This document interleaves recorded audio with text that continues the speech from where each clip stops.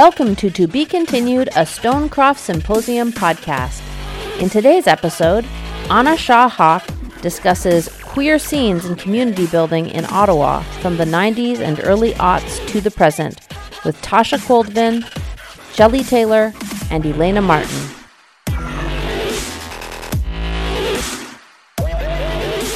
All right. Hi, everyone. This podcast is happening in the context of To Be Continued, Troubling the Queer Archives, an exhibit being held at Carleton University's Art Gallery, which sits on the unceded territories of the Algonquin people. As a project being run out of a university and art gallery, our aim with this project, both the exhibit and the podcast series, are oriented towards efforts to visibilize and challenge the histories and structures of white cis heteronormative patriarchal settler colonialism, a history to which universities and art galleries have long been complicit. Today's podcast is all about community. It's about making family through event planning, community organizing, and rallying around each other to support local initiatives. We have with us three community organizers who've been part of the Ottawa landscape for the last few decades and who continue to do very important work on the ground. My name is Anna Shaw Hawk, and I, along with Cara Tierney, are the curators for To Be Continued. For me, not only does today's themes of making community resonate deeply, as someone who cannot go back to quote-unquote home, it also signals to a broader conversation about our own bodies in relation to the spaces that we're in. My family and I came to Canada as political refugees, so that making ourselves known to the lands that we come to be on and letting that be the center of how I develop my own curatorial, academic, and personal frameworks are of utmost importance. So I'm super excited to hear the stories that our guests today have to share. And so with that being said, I'm going to ask themselves to introduce themselves. Tasha, let's start with you. Will you please share with the audience a bit about who you are, how you came to be in Ottawa? Sure. Hi, I'm Tasha Koldvin. I'm a DJ currently in Ottawa, former MC and current co-founder of Homophono Queer Dance Party here in Ottawa. I moved here when I was 14, I suppose. Followed my mom, who got a job for the federal service, and have basically been there ever since, kind of. Yeah. Elena, do you want to go next?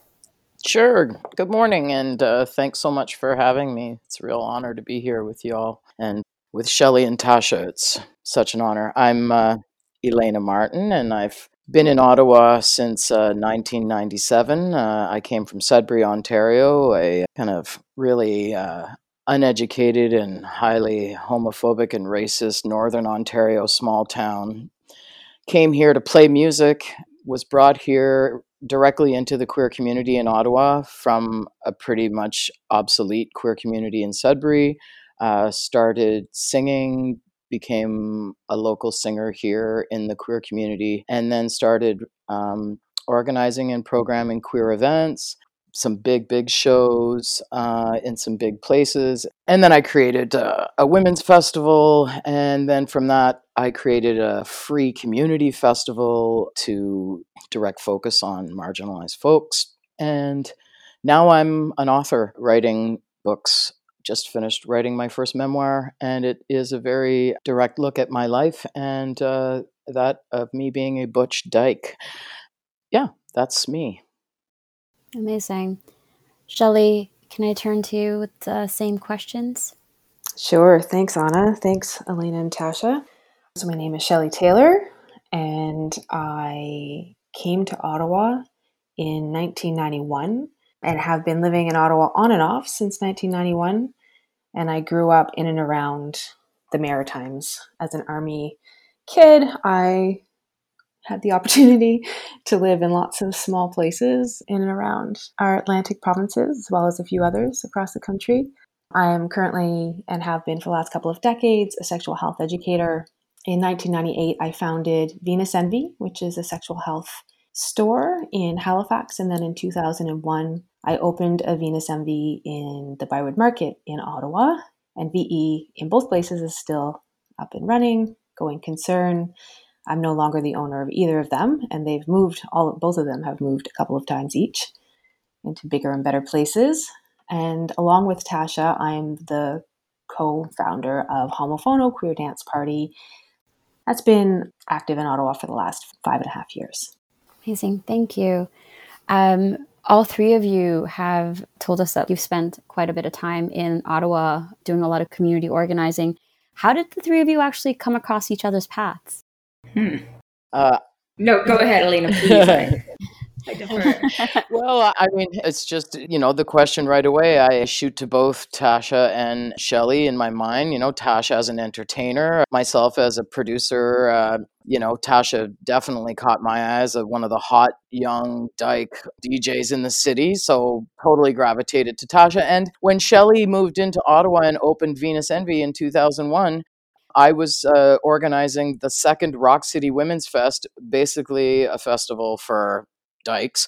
And we partnered up, and I watched her open her first store, and she watched me produce my first festival. And so we go way back. And those memories of having Shelley on site, actually there with a little Venus Envy booth selling dildos at my first women's festival, it warms me greatly. I would hope so. For my part, I would say that hard not to cross paths with either Shelley or Elena. I mean, those two are queer royalty in Ottawa. And so anything that was going on that was worth its salt, they probably had a hand in. So it was hard not to run into those two. Tasha, do you want to share? Do you have specific memories? Gosh, I think my first memory of actually talking to Shelley was probably at one of the dyke marches that ended up having the hot dogs and hamburgers at the side yard at Jack Purcell, I think it was. Yeah, and that was in, sometime in the aughts. And I think Elena and I crossed paths very briefly at the first or second West Fest. I was like, who's that? That's Elena Martin. I was like, oh, cool. Yeah, I think, do you remember that West Fest that was on Bank Street? Are you talking like 2000 or 2001? Around there, yeah. Yeah, so that was actually a women's stage that I produced for Pride that year, but it had Tegan and Sarah on it. Yeah, I think totally. That was one of the first times I ever saw you from afar. Right on. Yeah. You've all indicated different sort of events, so like Dyke March and then the Women's Rock Festival. Can I have each of you take a moment to sort of explain those events and how they've sort of come about? Oh, Shelley, this has you written all over it, sweetheart. Well, so there was so much queer goodness happening in Ottawa in the early to mid 2000s. Some things that come to mind would be Agitate, Queer Women of Color, Triangle Trash, which is a group of anti-capitalist queers. Ottawa Dyke March was founded in 2004. Venus Envy Bursary Fund got off the ground in 2006. And then Divergence Movie Nights with Caitlin Pascal, who was a local organizer, activist, and DJ, and still is doing many of those things. But at the same time, there were awesome queer adjacent collectives such as Hard On Burlesque and Ladyfest. And then, of course, Chicks with Decks, which was a Tasha Koldovin production. And, there was a lot of convergence happening amongst those organizers and artists at the time. And of course, much has been built on these foundations, just like what was happening in the aughts was built on the community of work that came before it. Like when I first got to Ottawa in 2000, 2001 and was setting up the store, Ottawa felt super sort of organized in like queer community center and an active like queer newspaper. And there was like even lesbian bars like the Coral Reef and the Lookout. And there was parties, like a lot of stuff was happening compared to where I was coming from, of course, which was the Halifax. So in Dyke March in Ottawa was a really grassroots, community-driven, really quite inclusive event. And I remember there being like a lot of discussion amongst the committee about whether or not Venus Envy could be allowed to sponsor Dyke March because we had two stores. And so they saw us as being very like a store in Ottawa and a store in Halifax. So we were very corporate. Maybe we were a franchise. And so they weren't sure if they wanted to take our $200 or whatever because that might have like corporate stink on it, So yeah, that's how cool Ottawa Dyke March was. Right. Elena, you were talking about the Women's Rock Festival. How did that come about? What was happening in the Ottawa music scene that you felt strongly enough to put that sort of an event together? Yeah, well, it was on the heels of Lilith Fair's demise and myself attending a couple other women's festivals where I just didn't think they were all up to snuff of what treatment of artists and attendees could be. And so I just created what I thought was missing, which was an all-inclusive space for celebrating women in music. And at the time, in the first year myself, it was closed to men. And I learned a lot. I learned that I was mimicking other women's festivals, but I wasn't really being true to myself. And after the first year, I realized there was really just this real essence missing. So year two, we opened to men and everyone. So that was real big growth for me in 2001 when I, as a person, kind of stepped out of those images and things I had been taught and kind of grew into that. So the Rock City Women's Fest first year was just like creating something where everyone could come and just be a step above and everything, like as much as I could create something like that. And year two was really about opening up that celebration of women to everyone and kind of really opening the minds of myself and everyone included. Right. Both Tasha and Shelley, you've mentioned Homophono and that you're co-founders.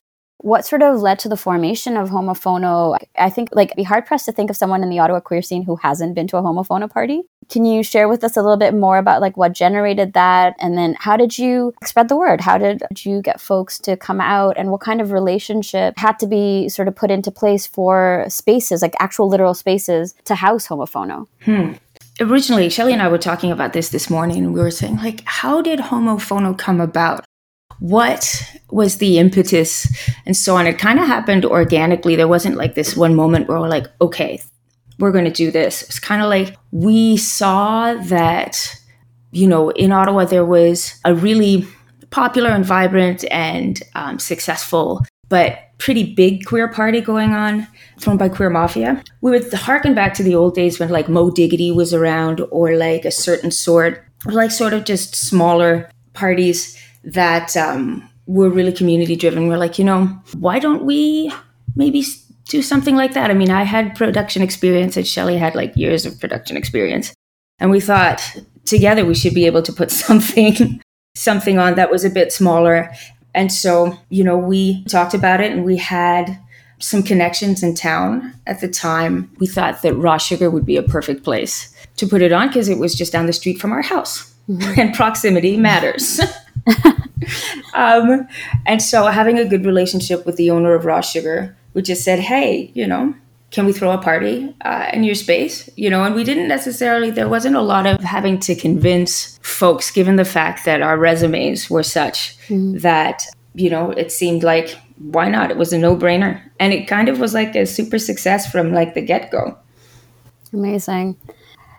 You've all sort of indicated coming into an Ottawa landscape. For me, I was a young teen in the 90s. And so my interaction with queer Ottawa was non-existent. So I didn't really come into it until I came back to Ottawa as an adult. So finding pockets to tap into in terms of queer communities was a whole different learning experience. What was it like for you when you first came into Ottawa?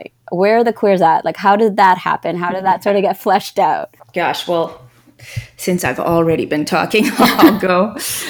When I first came out in 91, 92, 92, 93, around there was the Coral Reef, of course. But across the way in Hull, there was a bar called Le Club. And upstairs was a dyke bar called Clubhouse. And it was between the Coral Reef and Clubhouse. Those were the two dyke bars in Eastern Canada. But it was sort of a ready-made scene, but also super insular. And so in 1994, 95 was when I started throwing raves in Ottawa. The rave scene was very queer, and it was a natural progression from the club to the underground because of house music and how queer and Black house music is. And so there was a sort of a really vibrant but ready-baked scene in Ottawa for underground house music that was super queer. And so it was if you were in the know, then it wasn't hard to find community. I suppose you had to be in the know. We were pretty underground. Right. There was a consistent crew of about 500 or 600 people who would see each other every weekend. And it was a really queer crowd. And unfortunately, I think in those years, in the 90s, in the early to mid and late 90s, the clubs shut down. But the rave scene was thriving. Right. So you just needed to know someone. I mean, I feel that seems to be an Ottawa thing. You just need that one person to be the gatekeeper and allow you into gaining access and knowledge into queerness, right? Absolutely. Yeah. Because, there was the rich vein of queerness in Ottawa all through the 90s and the aughts, but it really was, you just needed that one person to take you to one place. And then I found the community to be super inviting and not cliquey and insular. So it really did just take that one person and then away you go. Mm-hmm. I'm going to actually pull out the nuances of the clickiness. So Over the decades, the Ottawa landscape has shifted. There's ebbs and flows of different forms of organizing. How does it feel in the now in terms of access into queer spacing, producing events and moments that are inclusive in comparison to how it was in the early 90s or in the 2000s? Shelley, do you want to take that? Yeah, sure. Yeah. We need direction on that. Shelley, you go. So I think, Tasha kind of spoke to this, but because we had experience throwing parties, we could, sort of point to that and say, well, we think that this is an underserved audience and we think people will come. So getting bookings was pretty easy, pretty straightforward. Then getting the word out, everything changed with social media, right? So before 2006 and after 2006, I think everything looks different in terms of how people promote, how people build community, how people let each other know what's happening. And so in the rave scene, Tasha has boxes of flyers from her time in the rave scene. And so they flyered the crap out of the city, right? So that was how they got the word out. And when I first started VE in Ottawa and in Halifax, we made posters, and we still have some of those posters for certain sort parties. We still have them hidden away, and it's very exciting to take them out sometimes and look at them. And funny too, because you're we don't have the year on here. We don't have anything on here.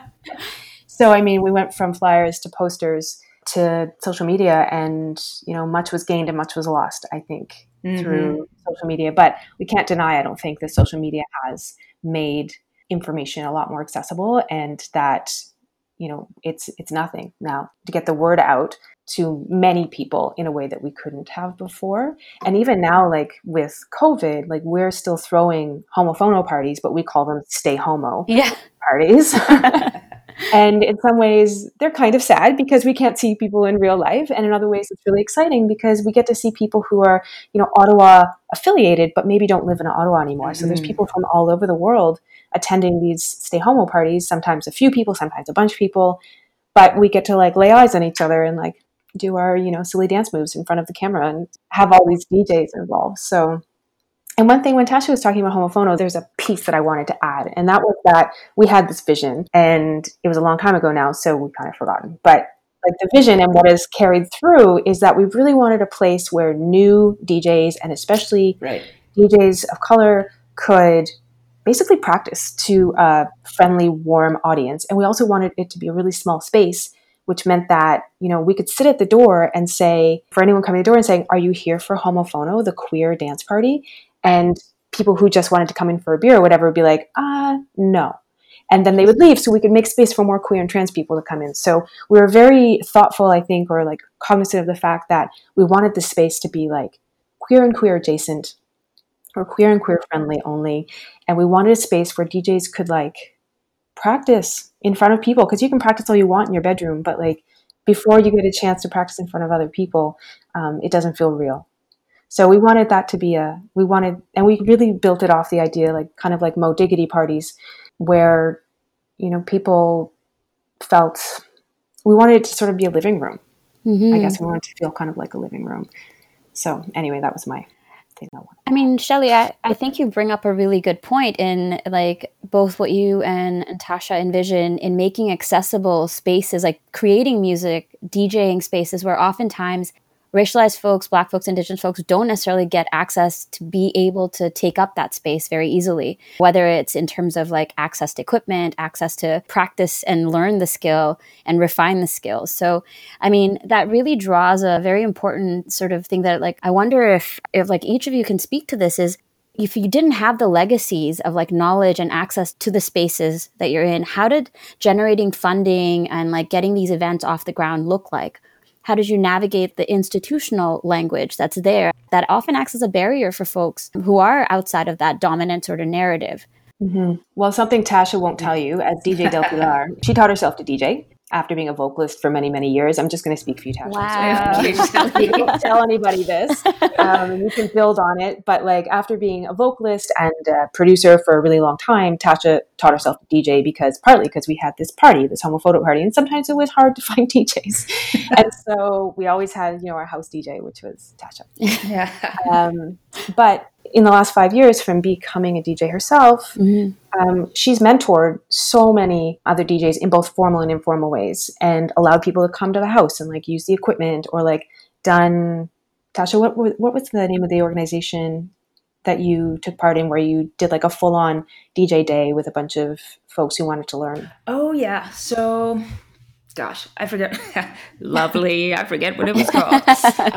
But it was this collective of folks who wanted specifically to teach DJ 101 to women of color or female identified folks. And we went to, kitchen something or other. They got this really tiny space, and we all brought our own equipment in and set up little booths where so Jazz Nasty was there, and she had her turntables, and Seismic Michaela was there, and she was doing stuff with looping, and I was there with my gear.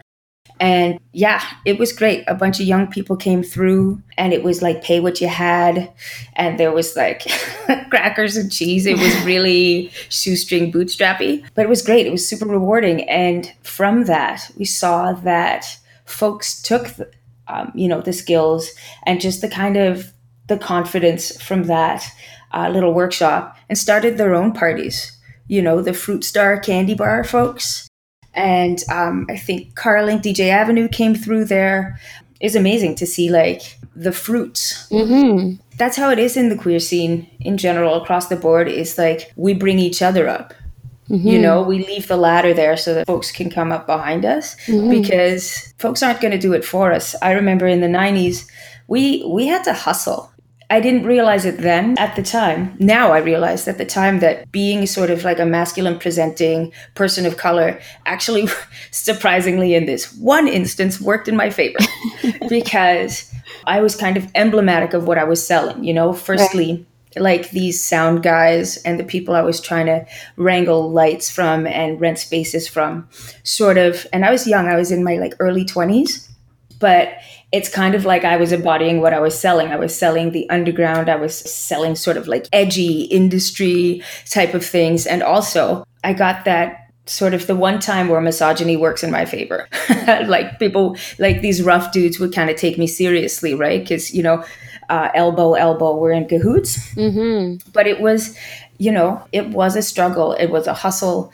And a lot of the time, you had to pay up front for a lot of stuff because you didn't have the reputation. And in the end, after years of being in the business, then, you build relationships. Mm-hmm.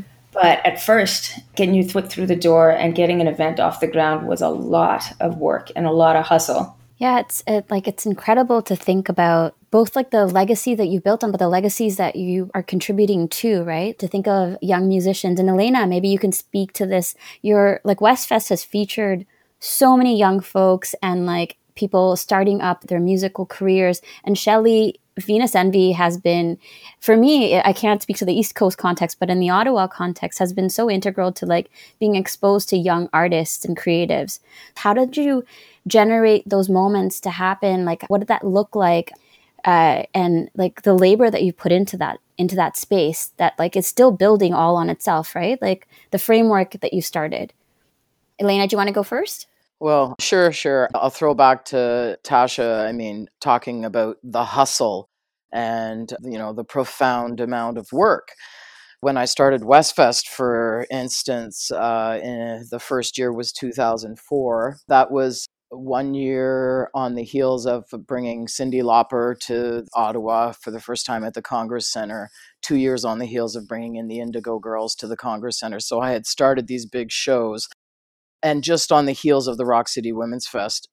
And I was out of the dark kind of basement, dark attic spaces for queers. I was all about now putting queers out in the open on these big stages. And that's really what the premise to me starting Westfest was.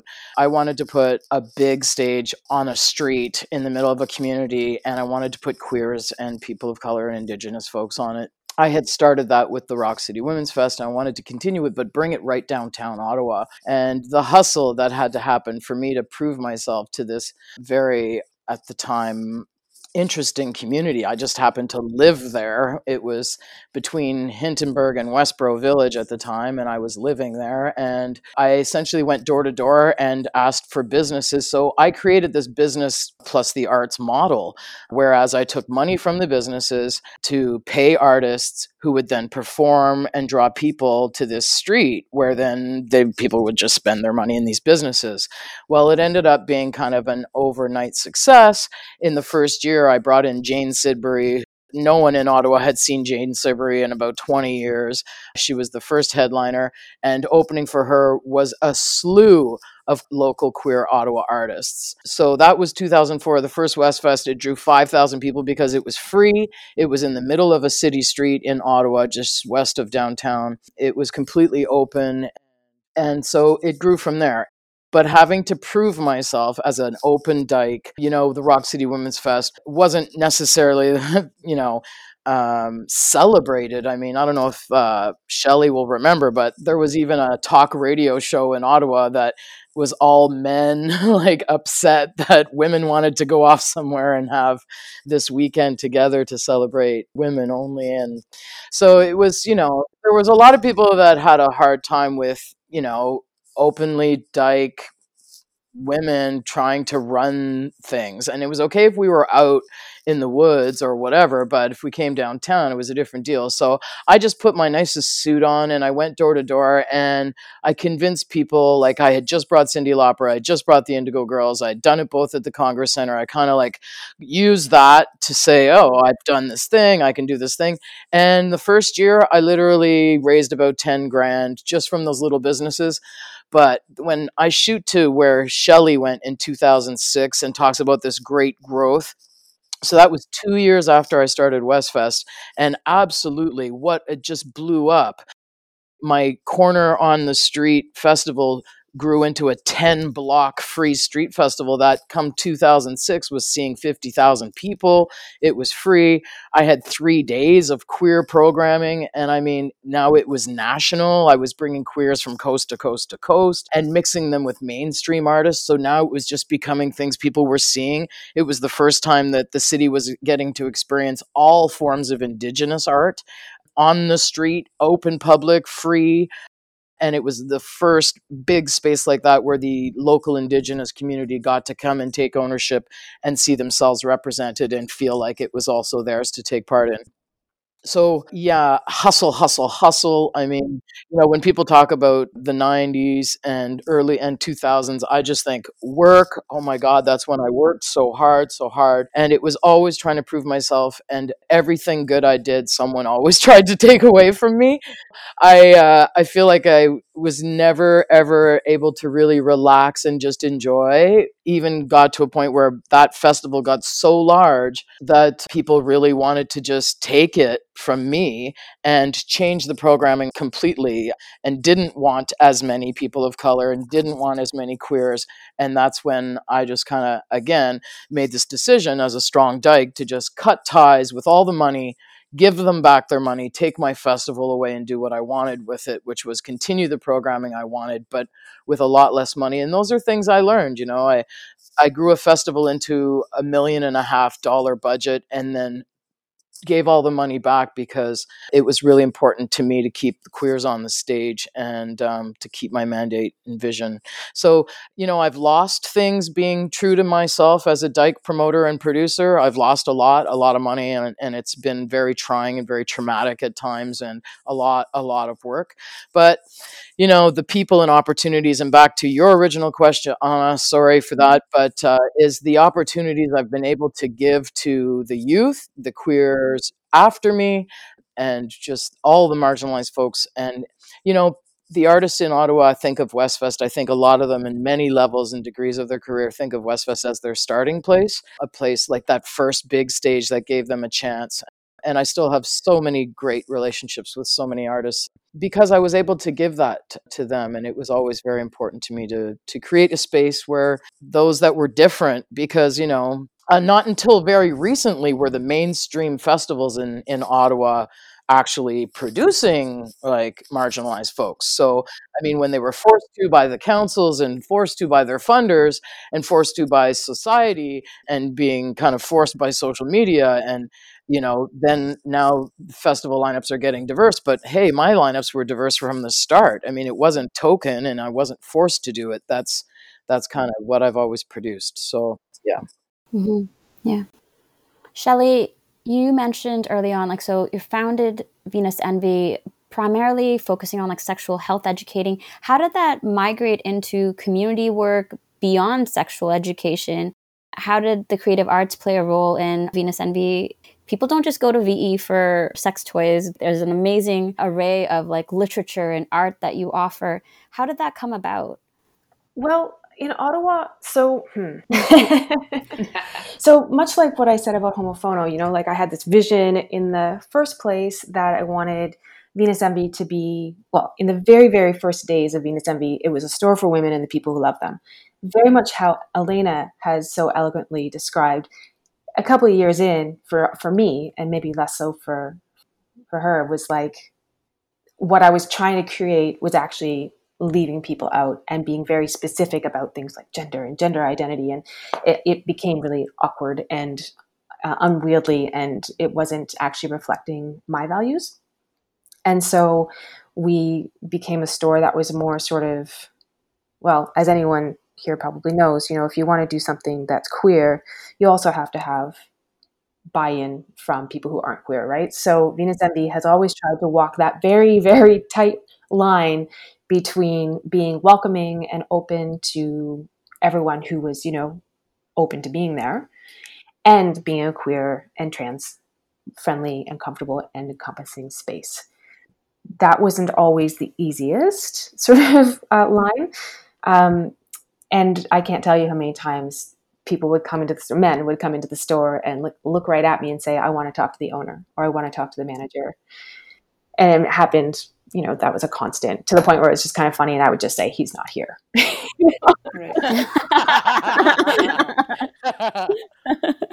He's never here. Because I figured I didn't want to talk to those people who were selling advertising anyway. Yeah. I was also remembering, I had completely forgotten this, but when we first started, and this probably isn't answering your question, but I thought it was fun to remember, I had a landlord binder. And so I've opened 5 different Venus Envies, I think, over between the 2 provinces.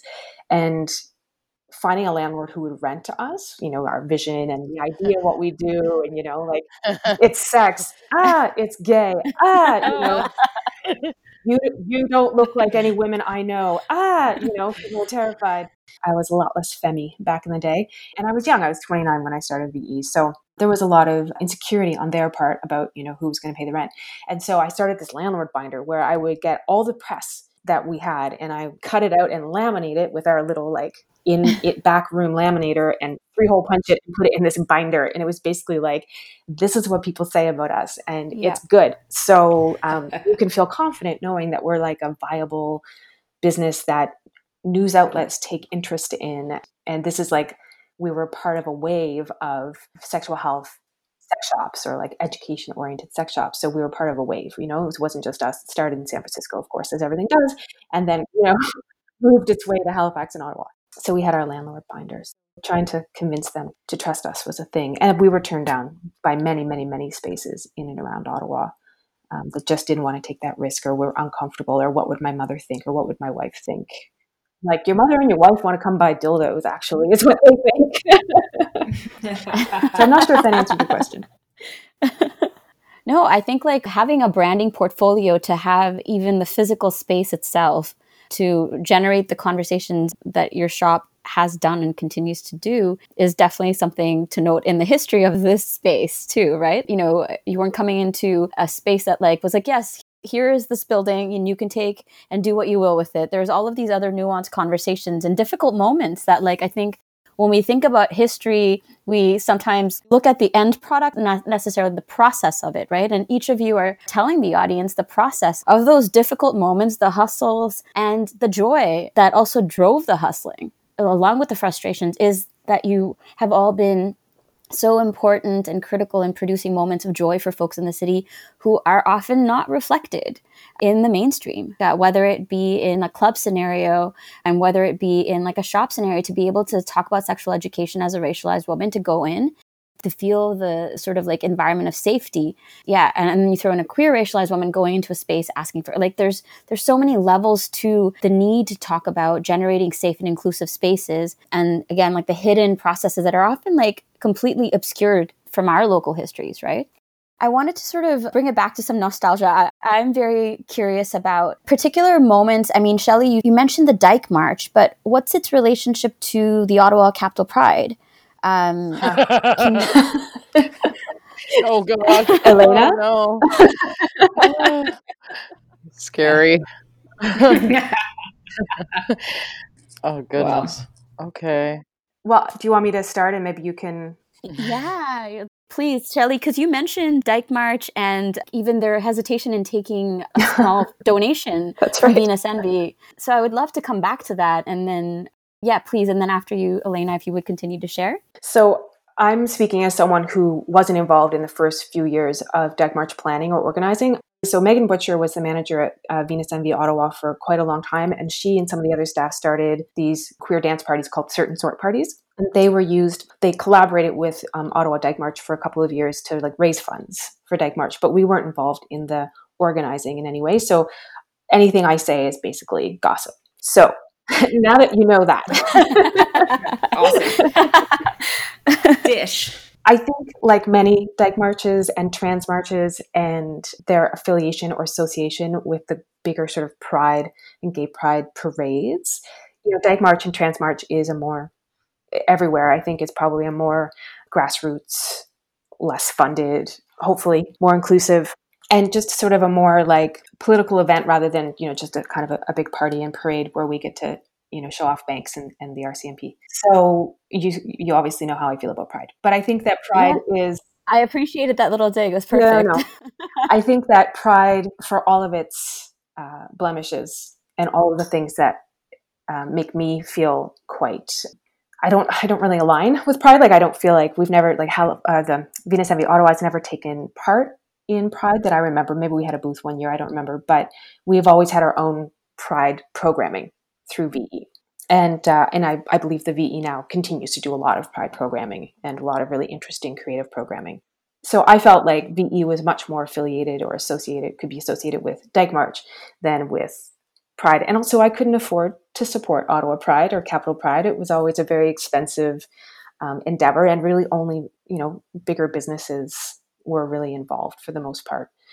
And so Dyke March itself, there's kind of two Dyke Marches in Ottawa. There were the years where Dyke March was really political and very much, police out of pride, and very much about creating a space where people could feel that it wouldn't be a big, cop parade, basically. And then there was a couple of years where people in the queer community, in Dyke and Les community, were very upset that police were being asked to not take part in Pride, and they took over Pride, or they took over Dyke March.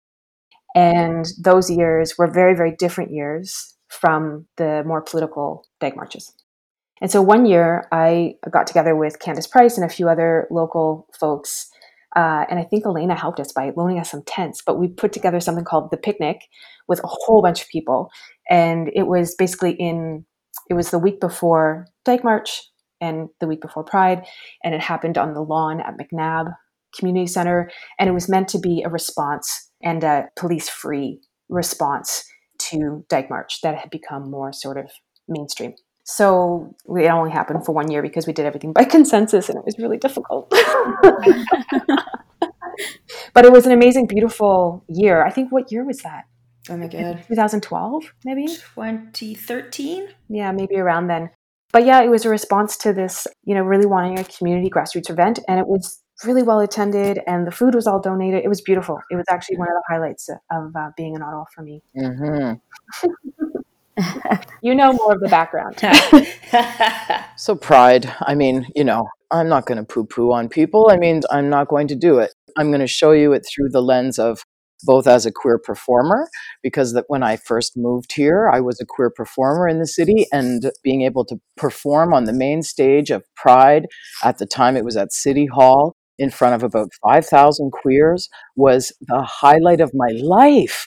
Opening for the Parachute Club. I mean, listen, that was huge.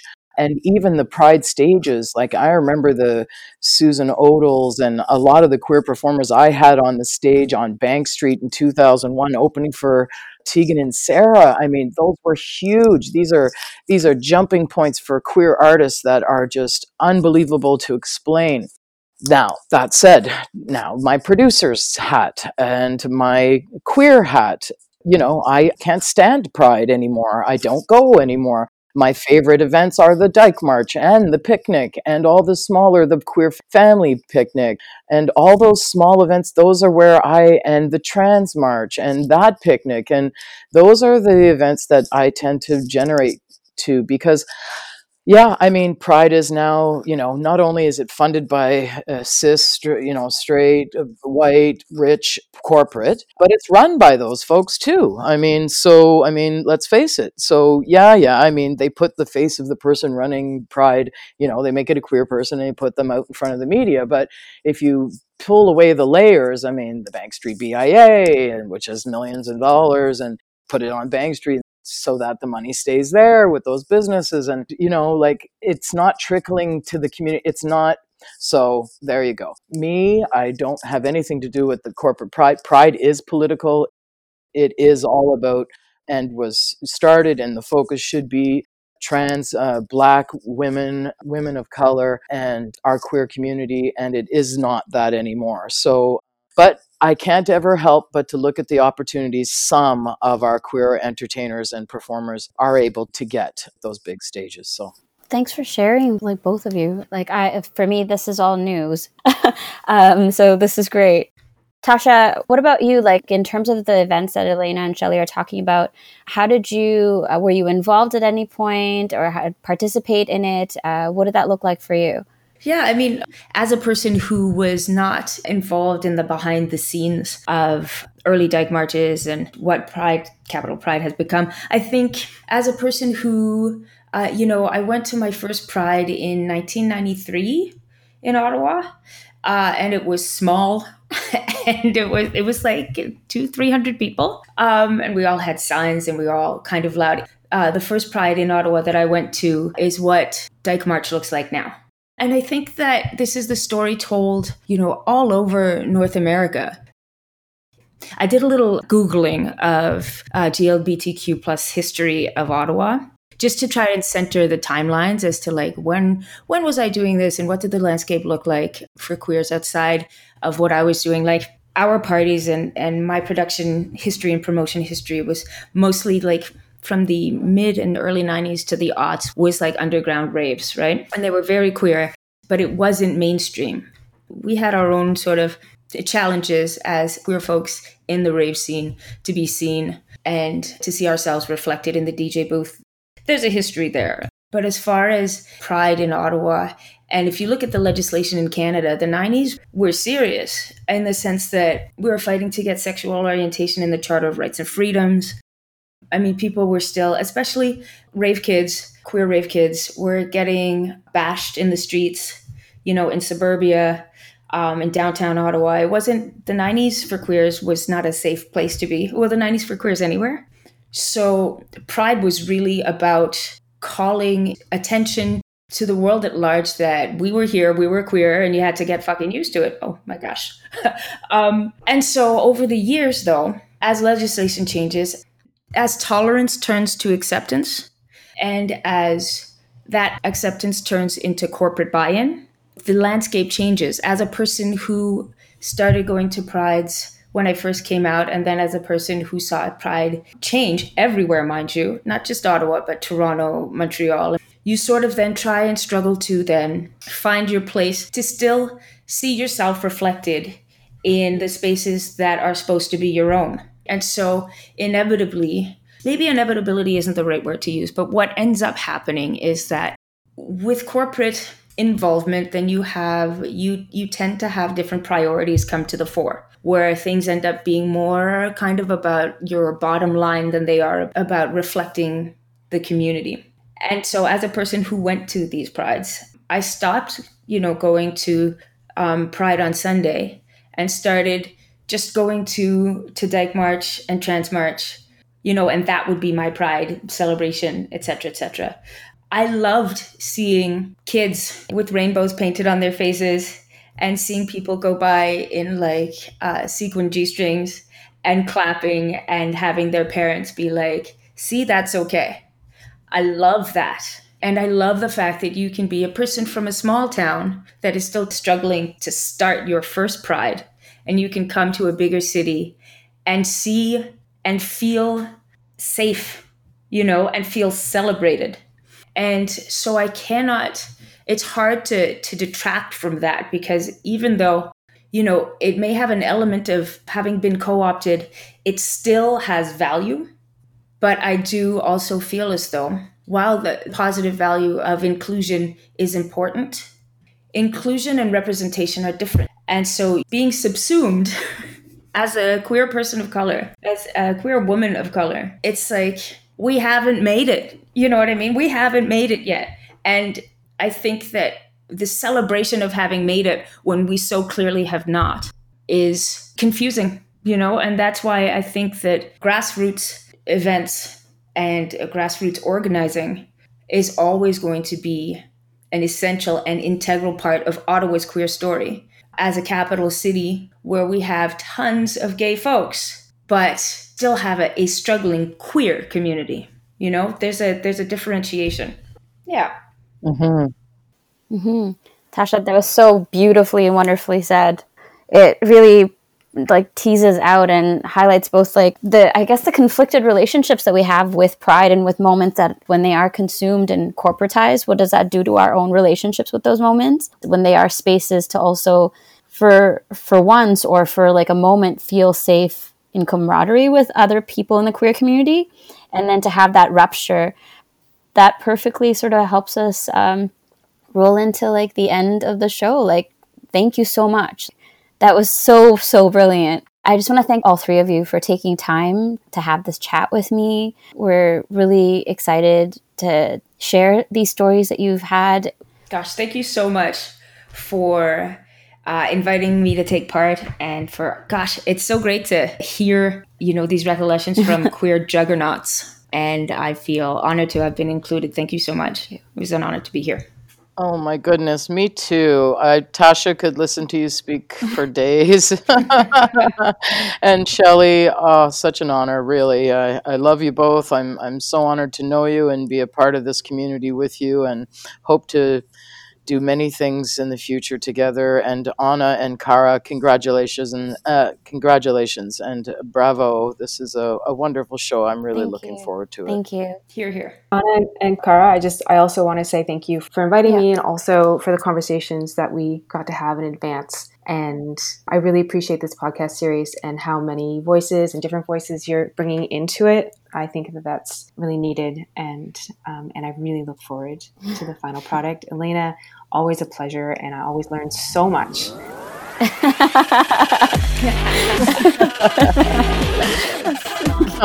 Thanks a lot, everyone. Love all Enjoy the rest of your day. Take care. All right. Thanks, Anna. To Be Continued, a Stonecroft Symposium podcast, is produced by Finn Sun, Anna Shaw Hawk, and Cara Tierney. Music provided by bensound.com. Special thanks to today's speakers, Tasha Koldevin, Elena Martin, and Shelley Taylor. The podcast is part of Carleton University Art Gallery's virtual Stonecroft Symposium. The symposium is organized in conjunction with the exhibition To Be Continued, Troubling the Queer Archive, curated by Cara Tierney and Anna Shaw Hawk, and presented at the gallery in fall 2020. The exhibition and podcast expand conversations around local queer histories and futures. We are grateful for the support of Carleton University, the Canada Council for the Arts, the Ontario Arts Council, and the Stonecroft Foundation for the Arts. The Stonecroft Foundation promotes education in the visual arts and fosters the public's appreciation of the visual arts. Find out more about the Stonecroft Symposium by visiting quag.ca. That is cuag.ca.